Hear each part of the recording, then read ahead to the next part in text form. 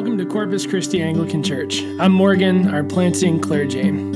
Our vision of this church is to become a common people in common prayer for uncommon transformation. This podcast is where you will hear our sermons and other teachings that have happened at Corpus Christi. We primarily serve the region of Springfield, Franconia, and Kingstown. We're glad that you're here. Thanks for taking time to listen. Here's the message. You'll notice in the back where Jody is, we've kept that space sort of open in case anybody needs to wander or stand. There's a nice space back there for you. And on the welcome table, there are kids' bags as well that have a little welcome sign on them. And those usually have a pipe cleaner in them, something to color with, and a little scratch pad. So I forgot to mention that earlier in the service. I apologize for that. But if you would like one of those, they are welcome to you. You don't have to give them back. In fact, we prefer you take them. So, well, good morning again, everybody. I'm Morgan, and I'm the planting clergy here at Corpus Christi Anglican Church. And I'm just so grateful to be with you here this morning, worshiping in this space for the first time together. It's a gift. It's an answer to prayer. And it's amazing to kind of see God bring all of these things together to be here this morning. And as we begin our time of reflection on God's word, I just want to pray for us. Lord, may the words of my mouth and the meditation of my heart be always acceptable in your sight, O Lord, my rock and redeemer. Amen. Well, when my wife Ashley and I were in the process of moving early in our marriage from California to Chicago, I remember there was somebody who was describing how cold it could get there. Honestly, they were just trying to scare us. And they were telling us that if you wear a face mask, like those neoprene face masks, and you were to breathe into it, your eyes could potentially freeze shut. And they said that it got so cold that if you took a cup of water, that you could actually throw it into the air and it would instantly freeze and look like it's evaporating. They were scary, but actually, it's true. Those two things actually can happen. And one thing, though, about Chicago is that even though it is frigid at some points, there's always a couple of weeks that it's below zero, we wouldn't have what I would consider to be a ton of snow compared to, let's say, upstate New York, where they measure it in feet, or other places in the Midwest, or even some of the places in the Great Plains. I mean, those places have blizzards. They've got true whiteouts. And it reminds me about something that I had read a long time ago when we talk about blizzards and whiteouts. If you read about some of the Great Plains in history in the 1800s, some of the farmers in the Great Plains used to tie a rope from their house to the barn. And the reason that they would do that is in case of a really bad blizzard. Presumably, some blizzards could get so bad that there's the potential for somebody to wander around and get lost in their own front yard or near their barn. So if you're in your barn and you're working, before you have to go home and make that trek to your house, the first thing that you want to do is search for the rope. Start with the rope, because if you start with the rope, you can brave whatever's going to come outside. No matter how long and how arduous that walk is going to get, you can trust that by taking hold of the rope and by following it, you're going to eventually make it home. And that is what we all want in different ways. Like, we all just want to make it home. And so much of the book of Hebrews, which is what our series is about making it home. Which it calls the city that's to come. It calls it that heavenly country, the kingdom that can't be shaken. It's all throughout the book of Hebrews. And a life of following Jesus can be a lot of work, but perhaps it's not the kind of work that we think. It's not like we can come to God with a list of all the great things that we've accomplished for him and say, look at all the things that I did for you. We're going to run into trials and hardships. And when we do, we shouldn't think that the answer is to accomplish more tasks for Jesus, to do more for the kingdom of God in the name of Jesus. That's not the answer. Instead, we need to hold on to Jesus, who is like that trusted rope on our way back to the Heavenly Father. We don't want to wander aimlessly in the front yard during the blizzard of trial. We need to come back to the rope. It doesn't make the journey any easier necessarily, right? We still have to go through the blizzard. We still don't know what's coming in front of us or what's around us. But it does make the outcome of the journey more sure. And last week, the writer compared Jesus in chapter 2 to a pioneer, to a brother, and to a high priest who helps us in trials and who gives purpose to our suffering. And in the passage this week that Ashley read in Hebrews 3, the writer's going to expand on that high priest idea. And he's going to compare Jesus to Moses. And one of the major points that he's going to make in this comparison is that our hope grows when we give attention to and we give careful consideration of Jesus, and when we cling to Jesus. That's when our hope grows. The writer starts out in verse 1 saying, "Therefore, holy brothers and sisters, you who share in a heavenly calling, consider Jesus." Consider Jesus, the apostle and the high priest of our confession. That confession is the content of what it means to be a Christian. They believe and they trust in Jesus as the Jewish Messiah proclaimed in the scriptures, proclaimed by the apostles. The designation of apostle and high priest for Jesus is a really rare combination to ascribe to Jesus. But if we were to think of an analogy in the Old Testament, who else could be considered an apostle and a high priest but Moses? And even though Aaron, if you look back at the Old Testament, Aaron, Moses' brother, was technically high priest, he also gave in to the people's wishes to make an idol and worship a calf. And so it was really the prayers of Moses that interceded for God's people and spared them from his destruction. So in Moses, you have somebody who is sent to deliver God's people, to speak God's words to them, and then to represent them on their behalf before God. So one of the challenges that I think in looking at the book of Hebrews is that for most of us, we didn't come from a Jewish background. I think most of us in this room, if not all of us, came from Gentile backgrounds. So the particular context that we've been born into can make it kind of challenging to track with some of the arguments that are in the book of Hebrews. But again, this is written to first century Jews who have now entrusted themselves to Jesus as the Jewish Messiah that was proclaimed in the scriptures, which for them would have been the Old Testament. As a result of their faith, they're likely to face persecution not just from civil authorities, but even those closest to home, from their own families, from their communities, for their decision to follow after Jesus, which probably felt like the equivalent of following some weird heretical Jewish sect in the neighborhood, right? So following Jesus has now become a costly decision for these followers of Christ. And you can imagine that many are wondering if that cost was actually worth it. And on that level, you and I might have some similar feelings. Is following Jesus really worth it? I had a dear friend who followed Jesus who did actually come from a Jewish background, and he experienced his relatives not speaking to him anymore, complete isolation and shunning. And eventually, it took decades, but some of them finally reconnected with him, but not all of them did. I knew one person who trusted in Jesus, who came from a household that had two parents who were atheists and believed that their child had now joined some anti-science cult. And we know that people's rejections of us often come from perceived misconceptions of what it means to follow Jesus, which sometimes could be the loud voices that they see on television. And it's also true that in our walk with Jesus,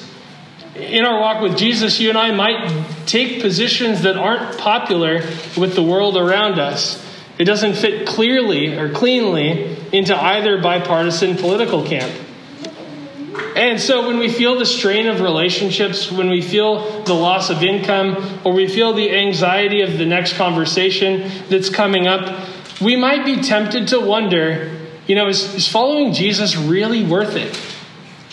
And the writer of this letter tells his readers, listen, following Jesus isn't without sadness. It's not without difficulty or loss or pain, but it is the path to the glorious kingdom of God. And if you wonder if that's really true, give some more of your time and attention to Jesus and learn what it means to cling to him. It's the surest way, even if it's not the easiest way, it's the surest way to that heavenly country. And it's better to live with confidence of that hope than to reject Jesus for something that feels easier.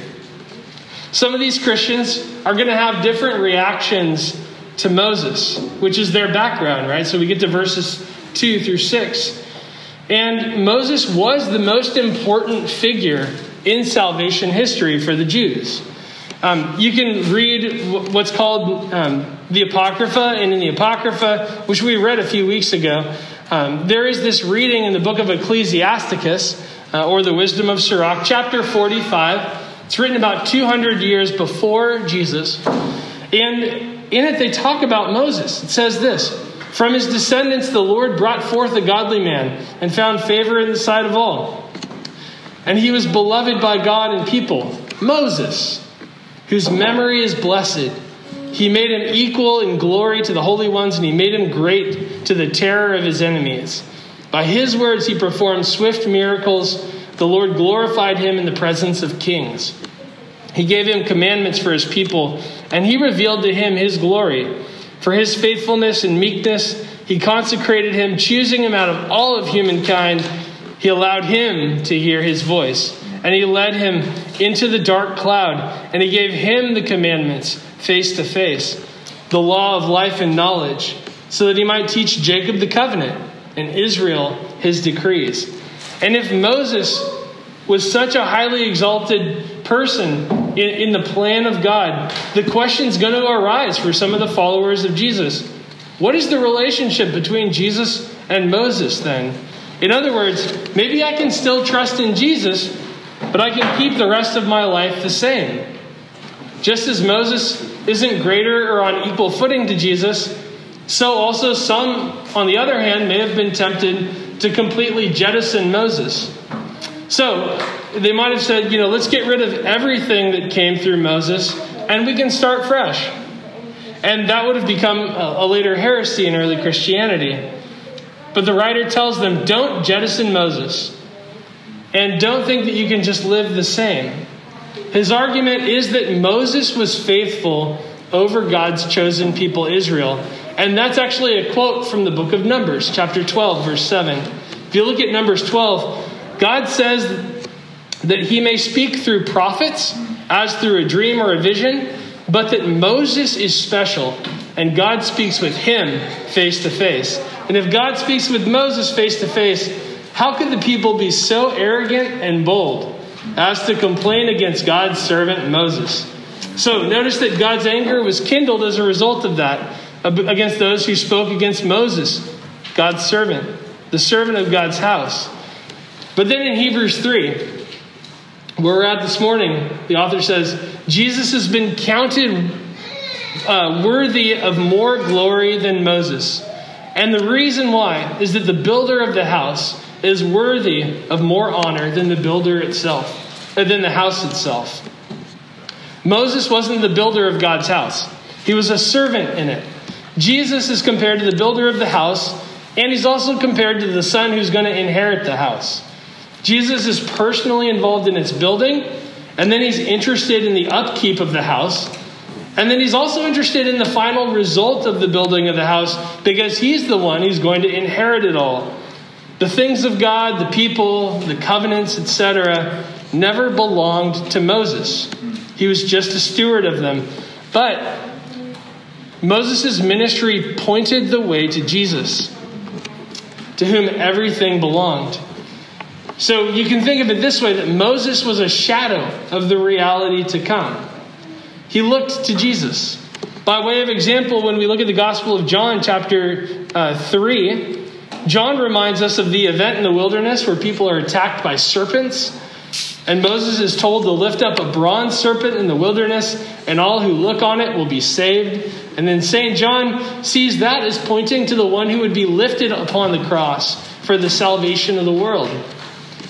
And it's that verse that a lot of us maybe memorized when we were a little child. And it's one of the options in the comfortable words after we pray the absolution. For God so loved the world that he gave his only begotten Son, that whosoever should believe in him shall not perish, but have everlasting life. So remember that that is showing the reality of the mystery of God in the snake in the wilderness, which is the shadow. These Christians are to look at Moses as the one who points to Jesus. So that when they ask, is it really worth it The answer is that actually yes. And Moses' hope was also in Jesus. And like the disciples, like when everyone turned away in John 6, these disciples could also say, Jesus, where else are we going to go? You're the one who has the words of eternal life. So we're in a new season as a church plant. We've had a year of setting up, tearing down, meeting in public parks. And it has been glorious to see the ways that God has been at work in that last year. And you have all been so faithful with what God has given this church. With all the different locations and just being really flexible. And being in this new and more permanent location is going to be an absolute blessing. And there's certain things that I'm going to miss about the infancy stage of where we were at before. There was a cuteness to the infancy stage that I'll miss. And now we're leaving the infancy stage to maybe walk more like toddlers. And there's going to be new joys and there's going to be new challenges in this new stage of growth and in this new season. But I want us to be reminded that Jesus is the beginning and the end of all that we are doing as a church. And I want to challenge us to press into knowing Jesus as the foundation of everything that we're doing and to let him inform how we're going to steward this next season together in this beautiful space. How do we cling to Jesus if we don't know who he is? And so I wanted to take a little bit of time to talk about some practical ways that we can help ourselves know Jesus and cling to Jesus in the coming months. First, pray the daily office. If you're not familiar with the daily office, we've been talking about that in our small group. It's morning and evening prayer, midday prayer, and that daily prayer time. If you can't get to all the readings, I know it can be a lot. Make sure that you're prioritizing the gospel so that you're hearing from Jesus each day. Watch for the ways that Jesus is saving and building his people. And that also ensures that we are formed into the image of Christ and that we are not creating Jesus into our image. And then second, read the catechism. It's called To Be a Christian, an Anglican catechism. We've talked about that in our small group as well. We spent a lot of time over the last several weeks talking about an intro to Anglicanism and the Book of Common Prayer, covering what the sacraments are, and other topics of discipleship in our small group, and things that we will cover in the small group.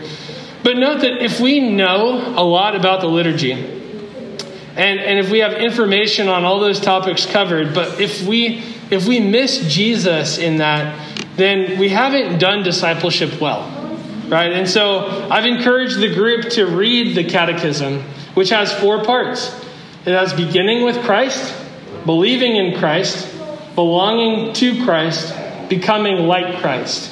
And those 4 pieces of the catechism, they inform what our life can look like as it's tied into the scriptures and as it's tied into the history of the church and the way the church is worshipped and as it's tied into the Book of Common Prayer. Third, you can know Jesus more through what's called Lectio Divina, or divine reading. So one of the disciplines that comes out of Christian monasticism is a type of communal reading of the scriptures. And rather than maybe digging into the grammar or the history of a text, which is a helpful discipline as well, what it does is it's a way of reading that lets the Holy Spirit read us through the text, through the words and the life of Jesus. So we've done that in a few ways. A few times in our formation group. We've done it especially in our Compline services online in the past. And the point is to soak into the text through reading, through meditation, through contemplation and prayer, so that God reveals the movements of the Holy Spirit in us. And that's also a helpful discipline to know Jesus. And fourth and finally, we can get to know Jesus through relationships and through service. I preached several weeks ago about seeing the image of Jesus in other people. And that happens, again, in our formation groups. It happens on play dates. It happens when you're having coffee with another person. It happens when you go on walks together. It happens in our worship. It'll happen in our coffee hour. It happens when we serve others around us who are outside of where we feel comfortable. It happens in spaces that the world considers to be unimportant. And so we can take all those things and more than I've mentioned. This is not a comprehensive list. The daily office, catechism, prayer, lectio divina, relationships, service. And then we can take those and we can create rhythms out of them that help us to take consideration of Jesus and to teach how we're a part of that house that he's building. And doing that builds our confidence in the hope that is Jesus. So it's in knowing Jesus that we can step into what feels like complete upheaval and chaos, one step at a time, with our hands clinging so tightly to that rope, confident that we are on our way home. So let's cling to Jesus. Let's give our attention to who he is and to the hope that we find in him. Let me pray for us. O God of unchangeable power and eternal light, look favorably upon your whole church, that wonderful and sacred mystery, by the effectual working of your providence. Carry out in tranquility the plan of salvation.